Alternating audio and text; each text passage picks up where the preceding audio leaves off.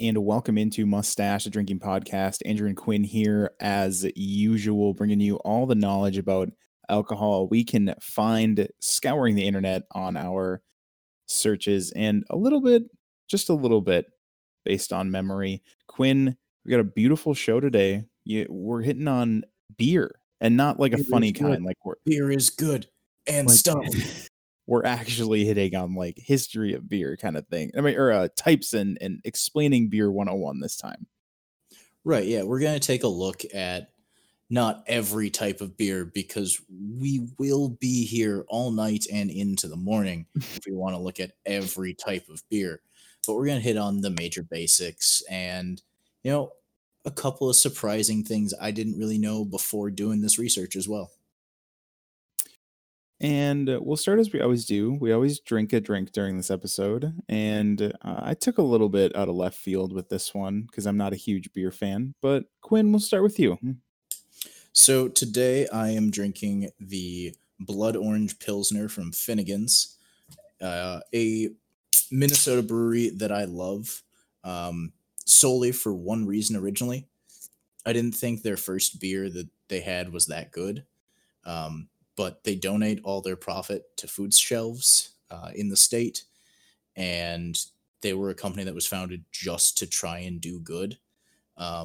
And when we were getting ready to cook a small Thanksgiving turkey, I was going to do a beer can chicken. So I decided I needed to go out and buy a sampler pack. And I found out that Finnegan's makes a variety of new flavors now. They also have a black currant sour ale. They have a hemp CPA or an HPA, a hemp pale ale, which was surprisingly good. But my favorite is the blood orange. The taste on it, it's dry. It is dry, and it has citrus floral notes right at the beginning, and it ends with a maltiness. And like after you take the sip, as you let it sit, you get more and more of that maltiness coming through.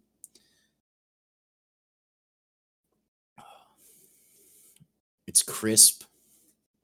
It's honestly, it's a pretty refreshing beer. It doesn't get bogged down with like sweetness that'll coat your palate. That's part of why I really like that it's dry. You get a little bit of blood orange, which I would characterize that flavor of being like a grapefruit crossed with an orange. So a little bit more astringent than a normal orange and not quite as sweet, but it still has all those floral notes. God, this beer is good, and I love that it does good by me drinking it. Is the dry a good thing or no? In this one or in general? Well, in general, I know you like dry because we both like dry, but in that one. In this one, I think the dry is a good thing. Okay. I could see, a sweeter version of it tasting really good.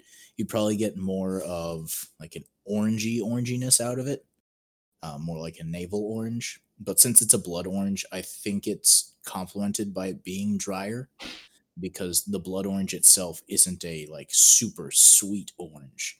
It's a really complex, kind of tart flavored orange.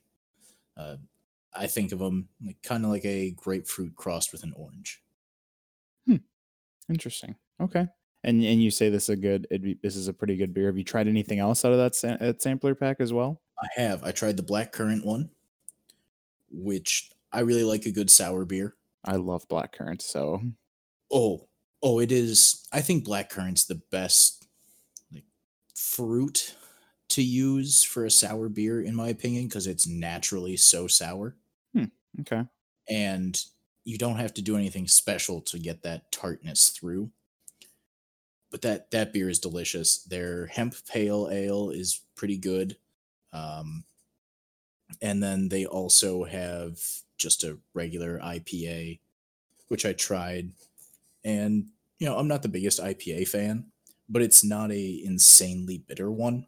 It certainly is using the hops more for floral notes and the flavor of it instead of just the bitterness. Like hops were originally used when IPAs got popular.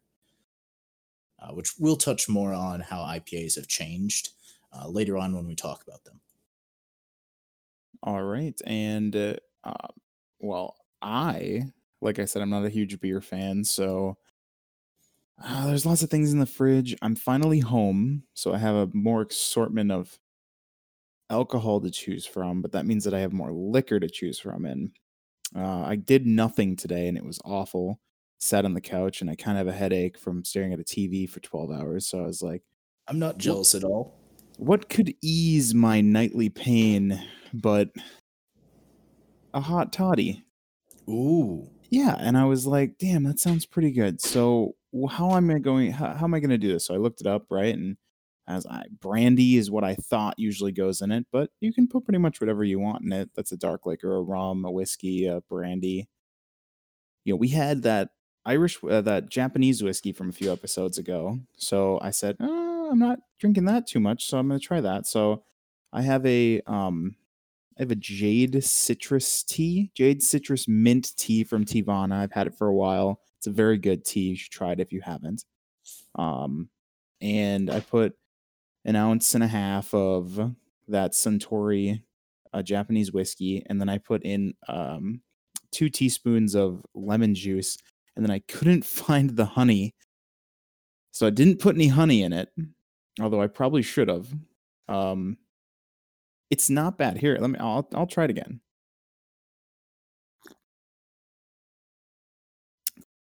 So it's a little acidic from I think the honey would have evened that out with the sweetness, but it's a little acidic. It's got a really good flavor to it. The whiskey doesn't overpower anything in this warmer drink. The mintiness comes through of the actual tea, but it's kind of muddled down by the other things I've added to it. Overall, I think it's pretty good. It's a hot toddy is not something that I would normally make. Neither is tea, but on one of those good nights, one of those cold nights where you just want something warm, tea or a hot toddy is such a good drink. You know what I mean? Oh, I love a good hot toddy. All I can think of whenever I hear it though is, did you ever watch the 90s TV show Dinosaurs? Dinosaurs? Dinosaurs. The one with the sad one? The one with the very depressing ending, yes. With Littlefoot? No, not Land Before Time. This was a sitcom on ABC that ran for 4 seasons. What was it? There's a Christmas episode where the like T-Rex, the father, goes to his logging job and on Christmas and is fantasizing about his boss offering him a hot toddy. And she's going, toddy, hot toddy, toddy, toddy, toddy, toddy, toddy, toddy, toddy, toddy. It every time I hear it, I can't help but to think of that show. And to our maybe one listener who knows what I'm talking about, it is an amazing show and go watch it. Apparently it is on or might be on Disney Plus too.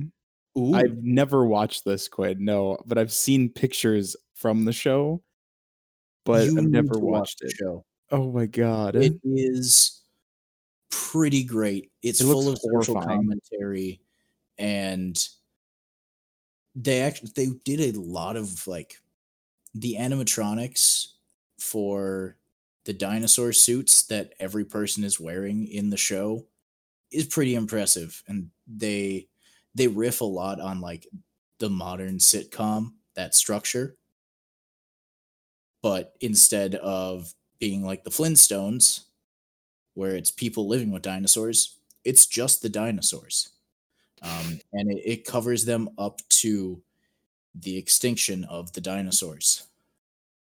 Interesting. With the saddest line of any sitcom I've ever seen, and it's just the baby dinosaur saying, "It's cold outside," and the father going, "It has to stop snowing someday." Yeah, Jesus no, it's Christ. Yup. That entire 2-part episode, the overarching theme of it is what happens when you decide to try and manipulate Mother Nature and the climate too much, because it frames it in a way where the dinosaurs were responsible for their own extinction. Oh boy, that's meta as hell. Yeah, Jesus. the entire show is meta as hell and is really great. No wonder you like it. That's right up your alley. I grew up watching. We had two episodes of the show on VHS: the Thanksgiving episode and the Christmas episode. We'd pull it out every Christmas, and it was one of my mom's favorite shows, and so we would watch those two episodes pretty much every year. Oh my god. Okay. Okay. All right. Interesting. The suits are terrifying. So let's just say that.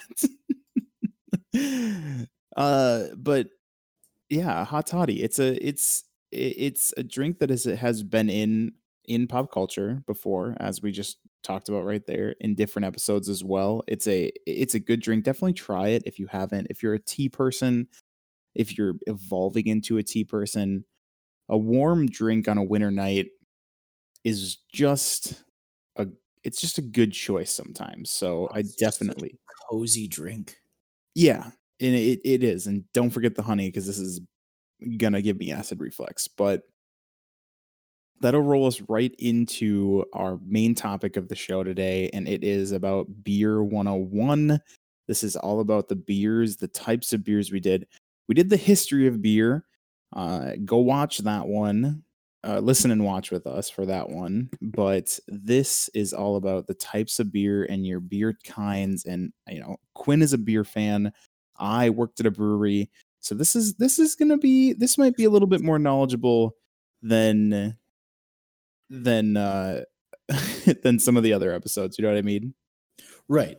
Especially looking back at our previous episode on wine, where I've openly commented, I don't remember how many times, that I'm not much of a wine drinker. Um, at least not like classic grape wines. I I mostly use them for cooking or for pairing with foods. And the other day I had to go buy champagne for something, and I stood there for 15 minutes looking at them going, I don't know what to do. Come on, Quinn. You just read the bottles for a little bit and you start to understand what's going on. Yep, you read the bottles and you go, you're all saying about the same thing. I know this brand. I'll take this. Whereas when I stand in front of the beer for 15 minutes, it's not that I don't know what I'm doing. It's that I just can't make up my mind. Do I want 3 or 4 six packs? That one that's a smoked beer, but that's a Belgian beer and that's really good. But ooh, Green Zebra, that's a good watermelon beer. Oh, but they also make the sour Green Zebra. That's a funky watermelon beer. Hmm. Well, we'll roll into the most known, most basic of beer, and that is going to be most of your domestic type beer, and that is a lager. Quinn, Yeah. go ahead and explain the lager to us. Yeah. So lagers are traditionally a German beer. They're brewed at lower temperatures, which makes them more crisp. You get a lot less of the fruity notes from the grains that you use, malts that you use when you're making a lager. That's how you get such a smooth and crisp drink, is the low temperatures. Actually, talking about like the beers that people are probably most used to, let's say like Miller, Sam Adams, Bud, Coors, they're actually all sculpted around a specific type of lager known as a Pilsner, which is Oh, really? I another didn't know type. that. Okay. Yep. Yeah, Wh- Pilsners fall into the category of lager. Okay. Lagers pretty much cover anything brewed at a lower temperature. So you're looking like sub 60 degrees, more like 50 degrees. They tend to be much lower in alcohol content because they use a yeast that is not able to handle high levels of alcohol. So it'll essentially kill itself off when it reaches about 5%. Which is pretty high for a light domestic type beer. Right. Those you're going to be generally looking at like 3.5. Some places might still have 3.2 laws, Yeah. where in certain settings you can only sell a beer that's a 3.2, 3.2%, which also in some cases is stronger than other beers. Um, I don't remember specifically what like large domestic brand, but their 3.2 beer is actually their stronger version, which is funny because three How? two laws were put into place to try and you know set a max cap on the strength of the alcohol being consumed, generally in public settings like the Minnesota State Fair. How that doesn't make any sense. How would a 3.2 be stronger than a 4% beer? No, no, no. I'm not saying it's stronger than 4%. It isn't. It's 0.6% weaker. However, I can't remember the domestic brand, but their average one was less than 3.2. So their 3.2 beer was their stronger one. Really? That Yep. doesn't make any sense to me. I've never seen a beer less than 3.2%, I don't think. I need to figure out what company it was. I only know this from talking with a friend of the family who works with the state fair, and he made a comment about some 3.2 beer being their stronger beer, which he found funny. Wow. Okay. No, interesting. But we talk about our light beers. Let's change it up a little bit. With the new fad we have coming in, it's pushing the pilsners and the lagers to the side, and that is your IPA, your Indian Pale Ale, Quinn. I mean, this isn't a new fad.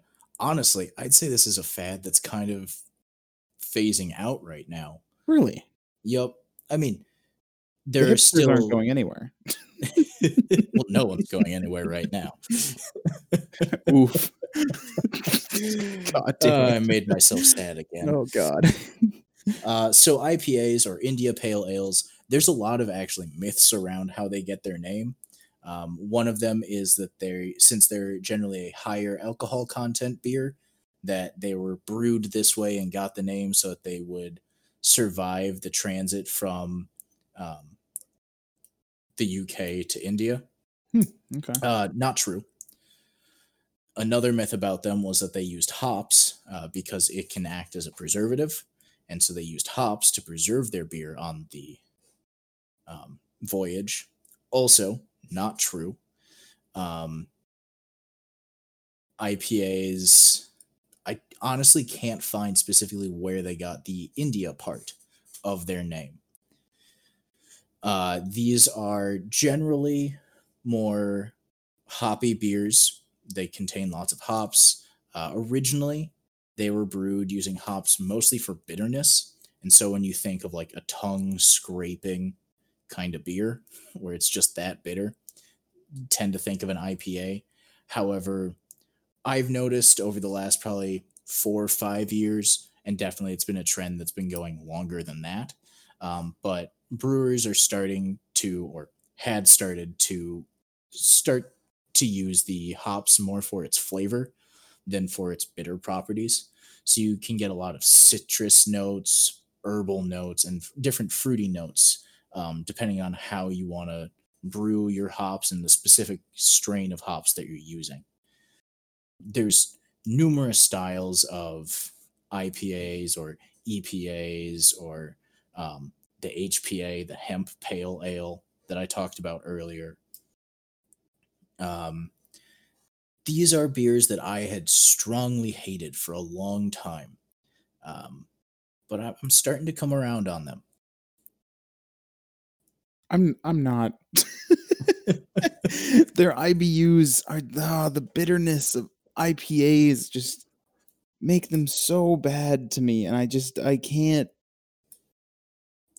IPAs are what's the worst part? The worst part of beer, in my opinion. It's just too bitter, It's too just light. the Because flavor. I know you're like me, where you prefer a thick, dark beer. If we're gonna drink beer, I'm gonna have a stout, something I'll slowly sip during dinner. and like enjoy the deep flavor to it, I guess. And not the oh my god. We're gonna talk about IBUs too as well, but I when I started working at the brewery, it's very easy to catch on to the beers that I won't like because my IBU tolerance ends at like 19. Like it goes from 5 to 200, I think, and mine ends at 19. So, which is most your light beers, most of your stouts will have a low IBU, but oh, I just can't take the bitterness and the flavor is not good. And I'm not a citrus fan either. And excuse me, Oh, that is a huge yup. section of IPAs is the citrus IPAs. Well, there's a lot of natural kind of citrus notes in hops, so it's really easy to accentuate them in your brewing process. So that's why you see a lot more citrus style ones. I was going to say if bitterness is your biggest problem with it, the first IPA I ever had that I liked was called Sidekick. It's a passion fruit malted IPA. Okay. So it drinks thicker. It Hmm. it'll sit on your palate, unlike kind of the crisp washing away that you normally think of with an IPA. And it certainly has some bitterness to it, especially from also including malt. However, the malt to it, it just gives it the crackery isn't the right term, but crackery. Like like a It gives it body to the bitterness, which if you interesting. really hate bitterness, just a little bit of body to there, it helps to make it more palatable and a lot more enjoyable. It is the beer I refer to as the perfect day drinking beer. However, I've been unable to find it again.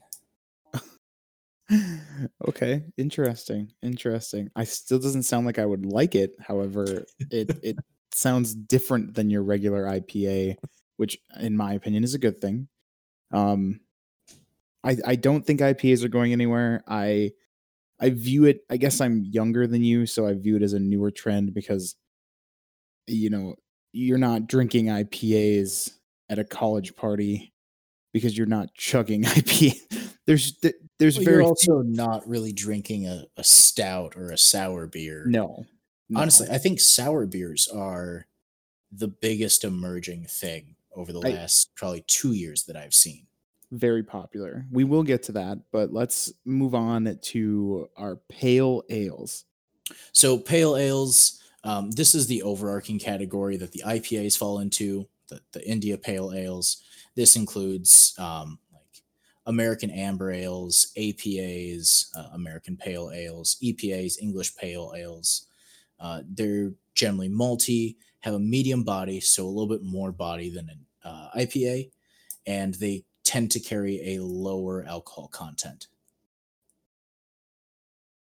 So, okay. And the EPA is the other big one that I've heard of at least. Yep, the English pale ale.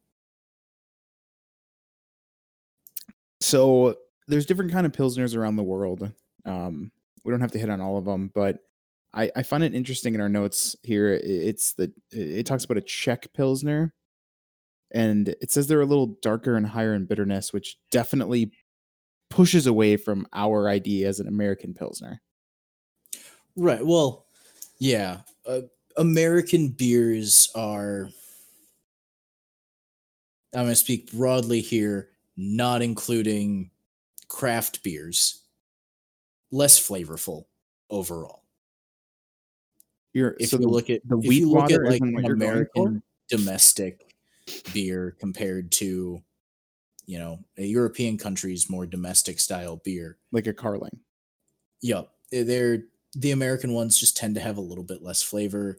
Um, though our domestic beers are modeled around the Pilsner, which is a type of lager, as we covered earlier. So brewed at that lower temperature, which gives them a very crisp, clear, pale gold color because it kind of naturally cold crashes them, which is a process used to essentially reduce the amount of space in a liquid that can hold sediment, which results in a much clearer and cleaner looking and crisper tasting beer.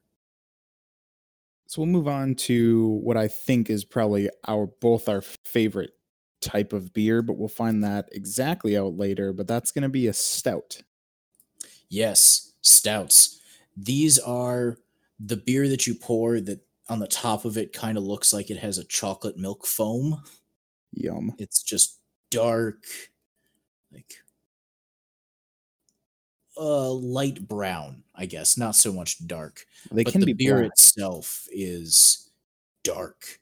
Um, these generally originate from Ireland and England. They tend to be lower in bitterness and can actually be up there a little bit more so in sweetness. They rely on using a darker roasted malt, which allows them to get rich flavors to them. This is why you're able to taste like chocolate in a Guinness, even though Guinness doesn't use any chocolate. They can also naturally have kind of coffee like flavors, and that's why you often see these with coffee, vanilla, chocolate, sometimes chili, because like chili flavor Did you goes say so chili? well with. Yep. Have you ever tried a chili beer? What, like chilies or like Yeah, chili? chilies. Okay, I thought like the soup No, not chili. not not like bean and beef. Bean and beef beer sounds not so great, though a I was stout like, in the what? process of making chili is good. It'll Mm, actually really help with those flavors because that dark, creamy, coffee-like flavor to it, or chocolatey flavor, just naturally pairs so well with the capsaicin and the flavor of the hot pepper. I've had a couple like habanero beers before. Wasn't the oh biggest fan. I God, think I they hate went a them. little too heavy into the capsaicin.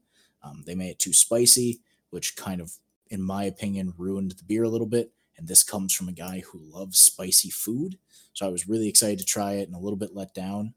But I've also tried some that use chipotles, which are a much milder heat, and oh my god, just the richness and the flavor you get from it when it mixes with a good kind of chocolatey stout, so good. Yeah, Quinn, I just don't know. I just can't get in the jalapeno beer mood because I've tried a couple. I think one of them was a jalapeno cider, and for the rest of the day, I would burp hot garbage, just heat, and it was so gross. And it's like every hour you just taste heat. Yeah, your biggest mistake there was drinking something that was jalapeno flavored. I I love spicy food. I like jalapenos used right. I Okay. think jalapenos are too easy to ruin something with just because their flavor itself, I think, is really kind of astringent and acidic and Hmm. not the most pleasant thing in the world. I like them for their heat more so.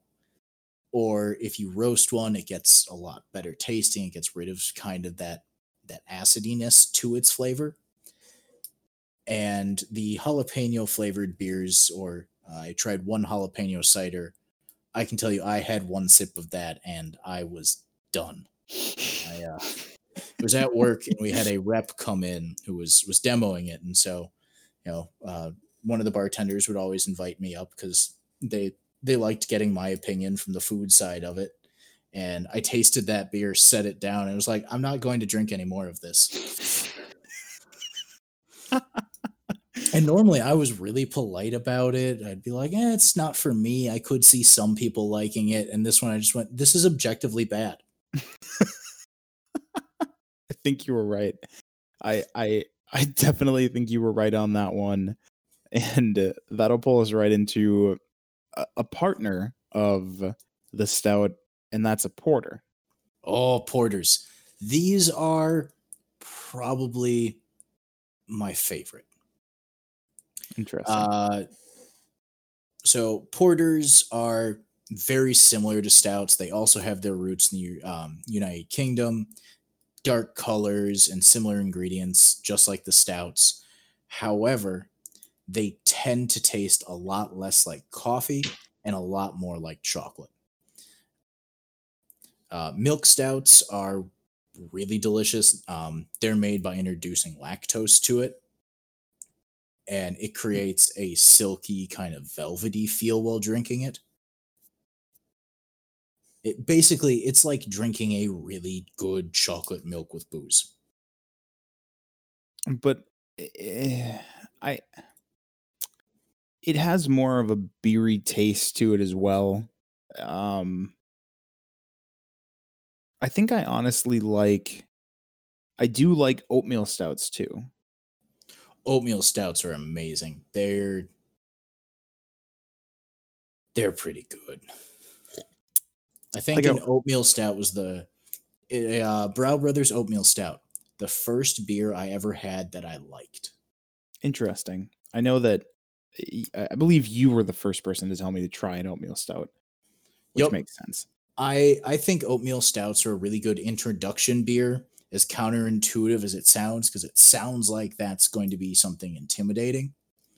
But I think that it's really easy for the person tasting it for the first time to draw a comparison to probably something they loved as a kid, chocolate milk. Okay. Okay. And if you get an oatmeal milk stout, it's even closer, and they're just so good. So, a side question before we move on to wheat type beers is how would you describe a black ale? Is that because it fits very well into the stout category, but it doesn't have the creaminess of a stout all the time. Yeah, so it has more along the lines of the flavor, but lacks the body. Okay. And kind of the opposite of that, I would say like a white stout, which I had one of those a couple episodes ago with the Banshee Cutter. And that is something that looks just like an ale or a lager, but drinks body and flavor wise like a stout. A little bit lighter, a little bit more crisp, Hmm. but it has definite body to it, and there is no lacking in flavor like you might find in some, again, not all. There are amazing pilsners. I have one in my hand right now that are full of flavor, but they tend to be a little bit less flavorful than your more robust stouts and porters. And that'll pull us right into our Belgian beer. Yeah, Belgian beer. So these are beers that are made with what's called Belgian purity laws. These originate from my research in Germany. Let me find for sure the pronunciation here of the specific word for their purity law in Germany. It is the Reinheitsgebot, which is actually kind of a group of laws that were introduced, and I believe it was the 1500s, and they were honestly just taxation laws that dictated the ingredients that you could use in brewing. It originated with allowing three ingredients: water, malt, and hops. Later, once humans discovered that microorganisms exist and yeast is a thing, they amended it to include a fourth ingredient that you can use: yeast. So most Belgian beers you find are going to be made along these lines to the Reinheitsgebot laws. They aren't so much laws anymore as they are traditions. But so they're going to use just those ingredients, which the really cool thing is that's going to put a lot of the kind of pressure or the uniqueness of the beer specifically on the brewmaster. It's about what they're able to do and what they're able to create out of this just blank slate of ingredients. They don't have as much wiggle room for, introducing chocolate or extracts to kind of get away with adding more flavors without necessarily doing the work for it. Not to say that brewmasters who use flavor extracts aren't doing the work for it, they're taking a shortcut to be able to get a better product, which nothing really big against that. I gotta say, anytime someone makes a beer that is just those four ingredients and tastes so good, props. So Belgian beers, there's a variety of different flavors of them. You have your more pale ales, you have your darker ales, you have your fruity ones and your sour ones. Um, and so they really run the gambit of different things, though lots of them tend to be a little bit more malty.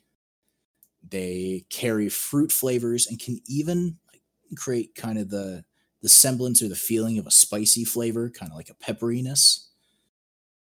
They also tend to have higher alcohol contents and lower bitterness, which I find interesting, seeing as hops is a very big ingredient in Belgian beers. Um, I believe it was just a couple weeks ago, you and I were talking just before the float episode, and I had a Belgian beer at my place called Duvel, and I bought it for the floats, but couldn't bring myself to make a float with Yep. because it's just that good. So it's a live brewing beer, which means the yeast never died in the process. So it's actually bottled in a champagne bottle. So it'll be able to deal with the pressure variance as the yeast builds up pressure as it continues to ferment. And it is so malty. It, just like you would describe Guinness as eating a loaf of bread, it tasted like eating a piece of bread. It wasn't super heavy, but it had just such a rich maltiness to it.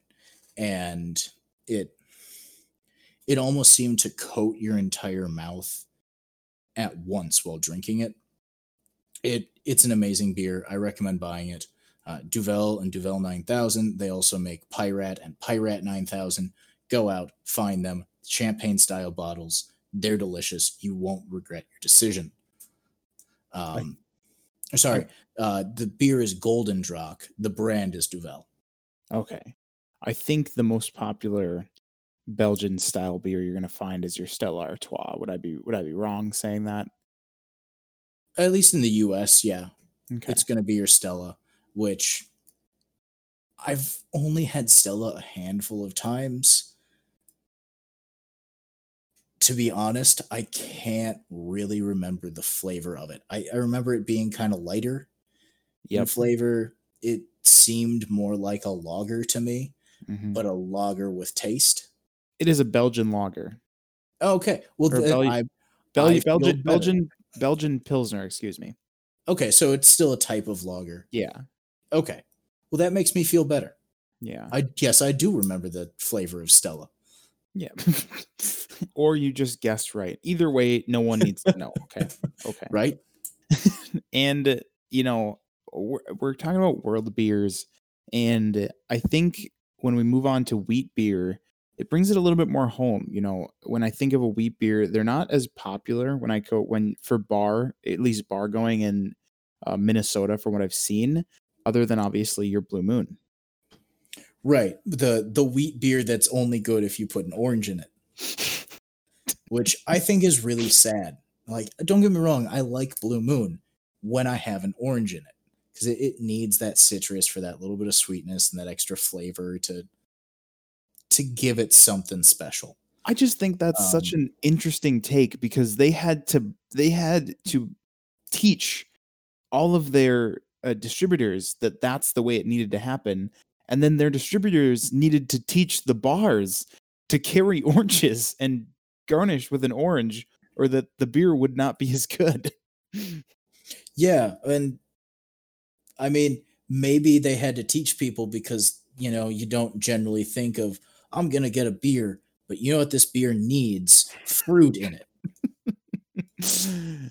I mean, yeah. Unless maybe it's a Corona. But again, that's another case of you put the lime in it because it makes it drinkable. Oof, that's a harsh one. Comparing Blue Moon to Corona, or saying Corona is only drinkable with a lime? Corona's only drinkable with a lime. I don't like Corona. My father-in-law loves it. I'm just not the biggest fan. I'm not either. I'm not. But I'm bash you. That was just a strong take. to each their own when it comes to beers. But I will step aside from the Corona line. Uh, the Fast and the Furious can have all of that. So, what makes a wheat beer? Yeah, so a wheat beer is a beer, guess what? Made primarily with wheat. So it's the main malt ingredient, and this will give it a light color, and the alcohol level of it tends to kind of be middle of the road. They go really well with fruit flavors. Again, this is why Blue Moon uses orange in it. They can be a little bit tangy. They often fall under the Belgian purity style of beers. And they definitely have a certain breadiness to them. Now, there's definitely some really popular German style beers that would be Hefeweizens, which specifically translate, okay, not specifically, to my understanding, with very limited German speaking ability, like very, very, very limited, somewhere along the lines of yeast wheat is the translation, or so you're yeasty fluent in wheat. German, and that's a fact. Got it. Put that down. Write that down, everybody. Quinn is fluent in German, and that's exactly what that means. 100%. Continue. Yeah. So, Hefeweizens are a fairly popular style of wheat beer, and a lot of people might not really think of it as a wheat beer because they have no idea necessarily what it is. They just know it's a German beer and it's a good beer. So, Andrew, what's our last one? We're gonna hit on the sour beer, which you said was the biggest booming beer in the US right now. It is. So sour beers are really unique, specifically because they marry the sweet and the sour, something that really isn't done in any other beer. So there will be beers that contain like a little bit of a sourness or a little bit of sweetness, but they never go all in with both. Sour beers do just that. You can find one that's, I think it's Snarling Badger. It's a cherry sour beer. I liken it to drinking a warhead in the best possible way. I just don't know if there's a best possible way of that. You don't like warheads, so you're wrong. Oh boy. These beers tend to use fruits, often a Belgian style beer. And the fruits they like to use the most are probably raspberries or cherry or peach, often watermelon or lemon, sometimes lime. I did have one called Pirate Sour Beer. It was the worst beer I've ever had. It was a salted lime sour beer aged in rum barrels. I ordered it because it sounded interesting. Yeah, I I agree. tasted it and I know exactly what it tastes like without ever having tasted it. It tastes like licking a pirate.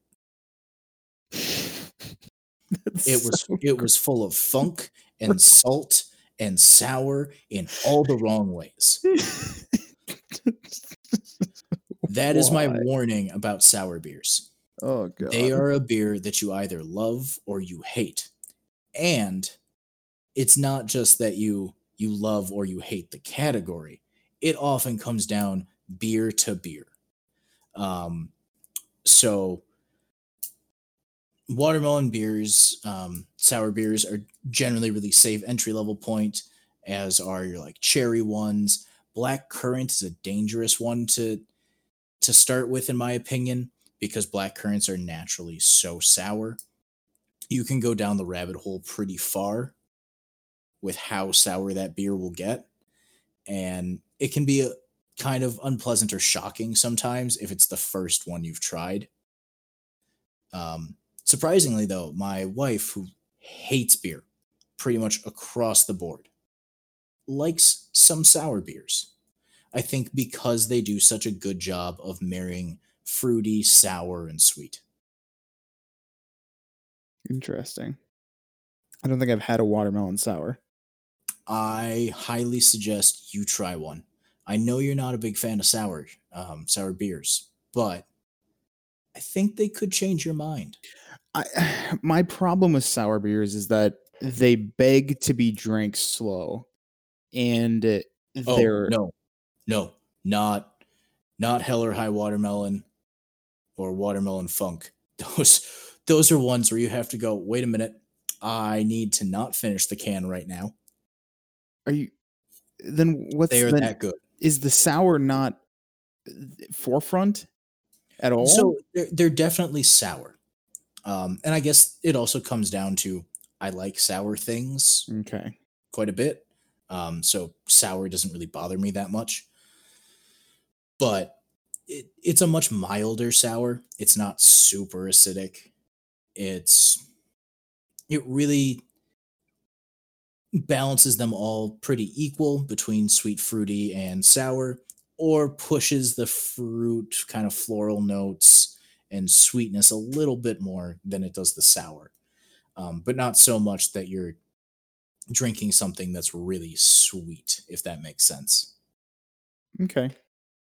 There's two more that I want to bring up here at the end to ask you about. The first one is one of the beers that I've actually enjoyed in my forced tasting days of working at a brewery. One of which was a Kolsch, and I don't know if you know about a lot about Kolsch's, but I from know they're my a German style beer. I mm-hmm, know that the Pilsner is similar to them, mm-hmm. and that is the extent of my knowledge. Okay, which is why I was so confused when I liked this beer because a Kolsch, it's just the it's a very light, crisp, and it's typically less of a percent than your like normal even lager from at least the one I had them, and they're very smooth, easy, and extremely light. So it's basically like water. And I know we like joke about like Bush Light being water, but this is really, really like water. It's a very But delicate like kind of beer. water with a good, delicate flavor, as Yes. opposed to Bush Light water, where you wish it tasted more like water. It's we had it in the summer, which was perfect. So it was a hot day, and it was just a nice, easy, light, delicate flavor on the tongue. And it was you could drink like same thing with your sour thing. You could just drink this whole thing and you'd be like, oh, there it's gone. Like Well, next one. yep. Um and then we'll pivot to my other favorite beer from when I worked at a brewery. And that one is gonna be a red ale. And what is your take on a red ale? I think they taste good. They in they tend to be a little bit more nutty in flavor. Um, I think of them as a really good like fall beer. That's probably when I will drink them the most. Granted, I don't really drink them that often. I'll only really have a red ale if, say, I'm at a friend's place and they have it and they offer it to me, and I will happily drink it because they're delicious. Um, they're just, one of those beers that don't really fall into my radar that much. Okay. So at the one of my favorite ones that I've tried in my working years was it's a seasonal beer from Granite City Food and Brewery, which you might not be able to get where you are.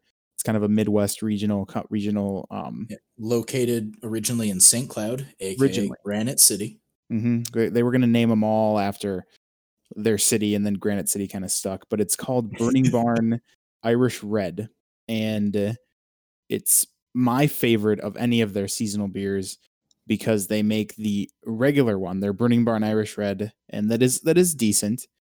And then they have a backed one which comes out a week later, all for every store. And this one, it's a microbrewery, so it's made on site. This one is made with Jameson in it. So it's fortified. during the brewing process, they add multiple bottles of Jameson to the vat. In secondary, I assume, once the yeast is dead. I guess I don't know that answer because I was never I've never been in the brewery. I guess I've never. I mean, not in the brewing room, right? Right. So I don't know what the I would process just. they had it. I feel like it would have to be, unless I guess they're making such a large volume that maybe like 5 bottles into 100 gallons isn't that much to raise the Yeah, alcohol content. I would just be worried about it killing my yeast early on. it is like a 10%er, I think. Once with the Okay, Jameson maybe one. they might add that Jameson just to kill the fermentation, even. Yeah, and obviously I don't know, but that is one of the best beers I've had. And I'm sure I've told you, I've told our friends. I don't know if I've told you that about that one before, but that's honestly one of my favorite beers is the Burning Barn Irish Red. Um, it's called something else when they add it. It's like a different variation or whatever, but it's amazing, and I'm sure you'd love it. I enjoy trying that. And one last one that we're gonna hit on that I haven't heard too much about, but is a more popular one is a saison, if I'm saying that correctly. Yep, saison. So these are a French beer. They're highly carbonated. They tend to be really fruity. This is the other kind of beer that I think is a great introduction to beer. This is Rubius, is a raspberry saison that my wife will drink with me happily. Really surprised when I found that out. Like we'll go to restaurants, and if I order a beer, I'll ask her if she wants to try a sip. She will. She'll scowl afterwards. But this one, she smiled and took another sip, and then took my glass, and I was so happy. I love that. Oh my god. They are very carbonated, almost not quite champagne-y, but I think of them more like champagne level carbonation compared to like a normal beer. Interesting. Often really play on the fruity aspect, though they can be a little bit more spicy. They also have lower alcohol levels historically, but now that they're becoming popular in American craft brewing, where it seems the major trend is, what if I just add 2 more percent to this beer? They're getting a little bit more up there in Okay. in alcohol content these days. But I think saisons are great and just a really good place to start if you're looking for an introduction beer that's going to be a little bit more light and maybe relate to something like a cider a little bit more. I've only tried a saison once or twice from a rotating tap that I was trying when I worked at the brewery, but very interesting. I didn't I did like it when I tried that one, but I hadn't I didn't know that it was that they were all like that, I should say. I mean, saying they're all like that, not necessarily true. Most. I tend to really like the fruity saisons, Okay. um, just because I think they do so well in that extra carbonation helps to kind of get the aromas of it out of your glass faster. So it creates a lot of aroma really quick, which will really increase the amount of flavor that you're tasting if you're drinking it in a glass that will help to trap in more of the air around it, because you're going to inhale a little bit with there. And since, 80% of flavor comes from your nose, it's really going to ramp up that flavor that you're getting. I have 2 little quick trivia things for you. Of course. What do you call a connoisseur of beer? A brewmaster? No, so a brewmaster would be similar to a vintner for wine. That would be a winemaker. They're called cicerones, essentially a sommelier of beer. Yeah, sommelier was the word I was thinking of, but that's Yep. wine. Yeah, cicerone. Actually, the bar that I worked at, we had a bartender on staff who was a trained cicerone, and it was always fun talking to him about beer, Okay. because he knew a hell of a lot more than me. 'Cause I know some about beer. I know enough to get by. But not I'm not an expert on not beer. an expert, of course. No. We'll have to cut that. I can't be in. Damn it, Quinn! You're Um, ruining our credibility. And the final one is, did you know that IPAs have a shelf life? A shelf life? Yep. All beer does, So, though. well, yes, all beer has a shelf life to one extent or another.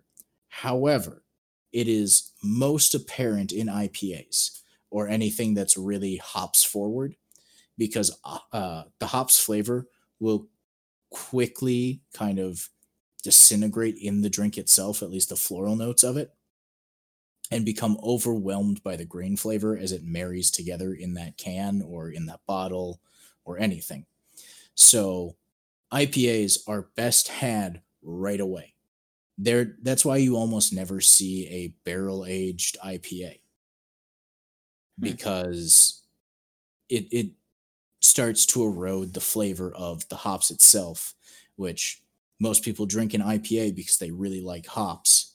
And so you don't so much want to see that key characteristic that you love taking the sideline or eventually just being completely blanketed with the flavor of grain. Interesting. Whereas something like a Russian Imperial Stout, that's going to be aged. 'Cause it's going 100%. to need it. 100%. It's going to need that aging time to not taste like lighter fluid and taste delicious. We keep talking about taste, so I think that brings us to our last segment here that I want to touch on, and we're going to talk about IBUs just a touch. Well, I am, and Quinn can jump in here as we go through it. I think it's imperative to talk about IBUs because when you're looking at International bitterness units? correct, international Ha. bitterness unit. I think it's imperative because when you're looking at a beer list at any restaurant you go to, you're going to see a couple numbers. One is an ABV, that's your alcohol content of your drink that's going to be in it's how much alcohol is going to be in there. And then the other number is always going to be, if they're listing numbers, the international bitterness unit, it's going to be IBU. Very simple. It's the bitterness of the drink. When I talked about IBUs before, like I said, my kind of ceiling is usually 19 because I want very low bitterness in my drink. A very strict definition. It's basically the chemical measurement of the bittering compounds in the drink. You talk about the alpha. Quinn, I don't know if you know all of this stuff that makes a beer bitter, but it says here we have oxidized alpha acids, polyphenols, other select bittering compounds that it doesn't taste. That's what makes the beer bitter. Okay. I'll be honest, when I look at a beer menu and I see IBUs, I ignore them. Because I've never really been able to find that there's like a bitterness spectrum that I like or don't like. Okay. I think so much of it comes down to every other flavor in that beer. You could give me a beer that is insanely bitter, but if they marry it right with maybe the correct kind of like fruit and maltiness to it, and they give it the right texture and the right mouthfeel, so the right body, I'll love it. Or I can get a beer that no bitterness whatsoever, but they're garbage in everything else. And I will not enjoy that beer one bit. Though I'll probably like that beer more than, say, something that's super bitter and not that good tasting to me. You're right. This is just a general overscope of all the things because it's a balance of your ingredients and your taste. So there'll be different types of beers that have higher IBUs that will taste better to you or will have a better balance than something that is slightly less, or it won't. You could have a 60 and a 55, and the 55 might taste more bitter, but because the 60 was blended correctly. But the facts on IBUs are it's a very good scope for you to use if bitterness matters to you, and it's very good to categorize a beer very quickly, I should say, because it's a general concept. If you're moving 20 points at a time, and they're all ranked by points. So the lowest is 5, and it goes all the way up to 120. And most beers That is you'll find, such a weird scale. I know, most beers But you'll find are between 15 and 80. You won't typically find above 80 unless it's a special type of brew. But if you're moving 20 points, that's a big difference.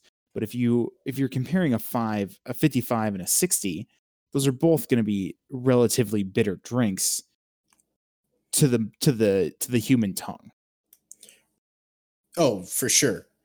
I have friends who really like IPAs, so IBUs mean a lot to them because there's something specifically about the bitterness of hops that they're looking for, and that'll help tell them, how much of that flavor they're going to get.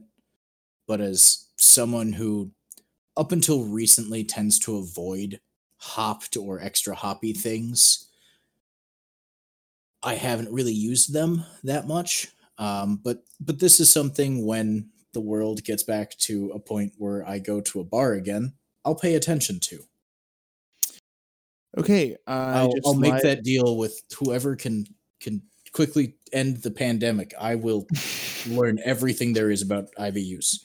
Any takers? Any takers at all? God, we wish. I lied. Reading farther into our notes, which are bad, but technically there isn't a ceiling on IBUs, and that doesn't make any sense. But technically, there is I a mean, I point. think the ceiling is just drinking bitters. There is a point where you cannot physically add any more bittering components to the beer, but there have been documented beers at 1,000 IBUs, and that's the name of the beer. Wow. Um, Oh, that what? sounds bad. It sounds so bad. It's a German brewery, I believe. It looks like a German word at least. It's Mikkeller Apps, and the beer name is 1,000 IBU. That sounds so bitter. It's like the Grinch around Christmas. Yeah. Yep. Jesus. Yep. So there's no it's typically between 5 and 120, and even more generalized it's typically between 15 and 80. But they can break the scale. Or 1,000 if you really want it to be. Mhm. Mhm. Because we can. That was screw you guys, we can. That was that Because fuck you, that's why. yeah, basically. That was the entire point of that beer, right? Quinn, I have I some don't respect for them for that. I mean, I do too. I wouldn't drink it, but No. respect is earned.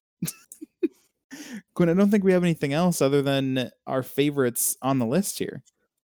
Ooh, you should start with that because this is going to take me a second to Okay. narrow it down. We're gonna do favorite type of beer first, and mine's gonna be the stout. Overall, what I've tried, I've liked more stouts than anything else. More darker, thicker beers, stout porter kind of thing. I'm a huge coffee fan, so a coffee beer makes me happy. I really enjoy just with just a nice drink with dinner. Like go get something to eat, and then if there's a nice coffee stout on the menu, I'll get that and I'll sip it over my entire dinner, the entire time I'm eating. Like that is kind of what I like. A specific kind. Oh man, that Burning Barn with Jameson is probably what I'm gonna say, but I definitely don't have an answer for a specific kind of beer that I would choose. It's either that or maybe the Shell's Red Sangria, which is technically a beer, but definitely doesn't taste like it. Tastes much sweeter and much better. And I haven't found someone who didn't like the Red Sangria, but it's a seasonal beer from Shell's. I have seen it, but openly avoided buying it because I feel like I would hate it. But I guess I will try it. Your if wife would like it. I think she would. Mm-hmm. My fear is though that I buy it and she dislikes it, and then I have a 6-pack of it sitting there staring at me, going, "What are you going to use me for? I'm not very good for cooking." Your other roommate would drink it too. Hates beer. It's like I said. Despises beer. Have we talked? We have very similar tastes, him and and I'm telling you that was my starter to the night. Every time I would start drinking, that was my shower beer. Okay, I will introduce him to that. Also, nice plug for shower beers. Hey, don't judge me, Quinn. Okay, Hey, I've done it too. I have a shower beer holder too. It was a Christmas present from my sister. I did not. The shower beer is the ultimate way to say "fuck you, world." I'm enjoying today. Quinn, have you decided on your favorite type and favorite specific? So I've narrowed it down to 3 types. Okay. I'm at sours, saisons, stouts, and porters. 4 types. Oh god damn it. We'll narrow it. We'll kick out stouts. I tend to like porters a little bit more. I really like the body of a porter and the chocolatiness of it, which is interesting because I'm not normally a big chocolate fan. Okay. But I just think it goes so well. But I'm actually going to go saison. Interesting. Was not I expecting haven't had many saisons I dislike. Okay. They're, I think, great for, lots of different ways of enjoying it. I think they're great with a meal and they're great by themselves. I'm not a big fan of drinking a stout or a porter with my meal unless I'm eating something that's specifically able to stand up to the strong power of that beer. It's actually why the microbrewery or the microbrew blended with or paired with food is known as the hardest pairing combination, the beer and food, just because beers have so many specific notes to them and it can all go wrong so quickly. So pairing them together can be really difficult. But I think a saison, they're kind of a little bit lighter and they're like a go with the flow kind of beer. And as a type, I think that's my recommendation for best, with 3 runner-ups closely behind. And if I'm going favorite beer, I'd be a hypocrite if I didn't say Dragon's Milk, bourbon barrel-aged stout, the nectar of the gods, the goddamn best beer you can buy. There's a reason it's sold in a 4-pack, because it's just that fucking good. I knew you were going to say that, and if you didn't, I would have probably given you some shit off camera. I was trying to think of a beer that I like consistently more than Dragon's Milk, and the only one I could think of is Rubius Raspberry Saison, but I don't like it as much as Dragon's Milk because Dragon's Milk is just too fucking good. It doesn't deserve to be that good. Why have they made it that good? They ruined every other beer's chance. All of them are good. Like, not even like all the variations are also good. There isn't a bad Dragon's Milk. New Holland doesn't know how to make a bad beer. And for that, they can burn in hell for being too good at what they do. Please don't. Please keep making beer. Please sponsor us. Send it to us. Don't even sponsor us. We'll give you free shout outs. I'm already doing that. Just 1 bottle. Just 1 bottle. We'll take 1 bottle. Okay. And now that everybody knows that we beg New Holland to send us alcohol, I think we should end the show in disgrace. Have we ever ended the show in another way? No, I don't think we have. I don't think we have. Good. Before, good. On brand. Before we send it out, like we always say, if you are dealing with alcoholism or a family or a friend or anyone in your life is dealing with alcoholism, it does not make you any less of a person to reach out for help. and you can definitely call any number that we've given you, and they will 100% help. So I will give you a number here. It's 1-800-662-4357. That's 1-800-662-4357. If you think you need help, or someone in your life needs help, give them a call and they can help you. Quinn, thank you for another wonderful show that we worked our way through.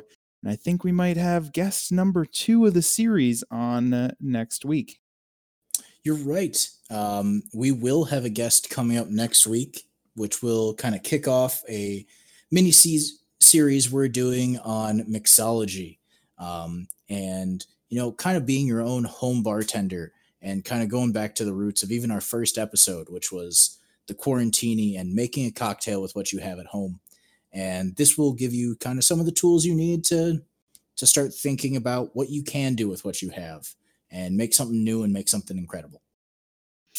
And thank you guys for listening, and have a great rest of your week. Have a good one.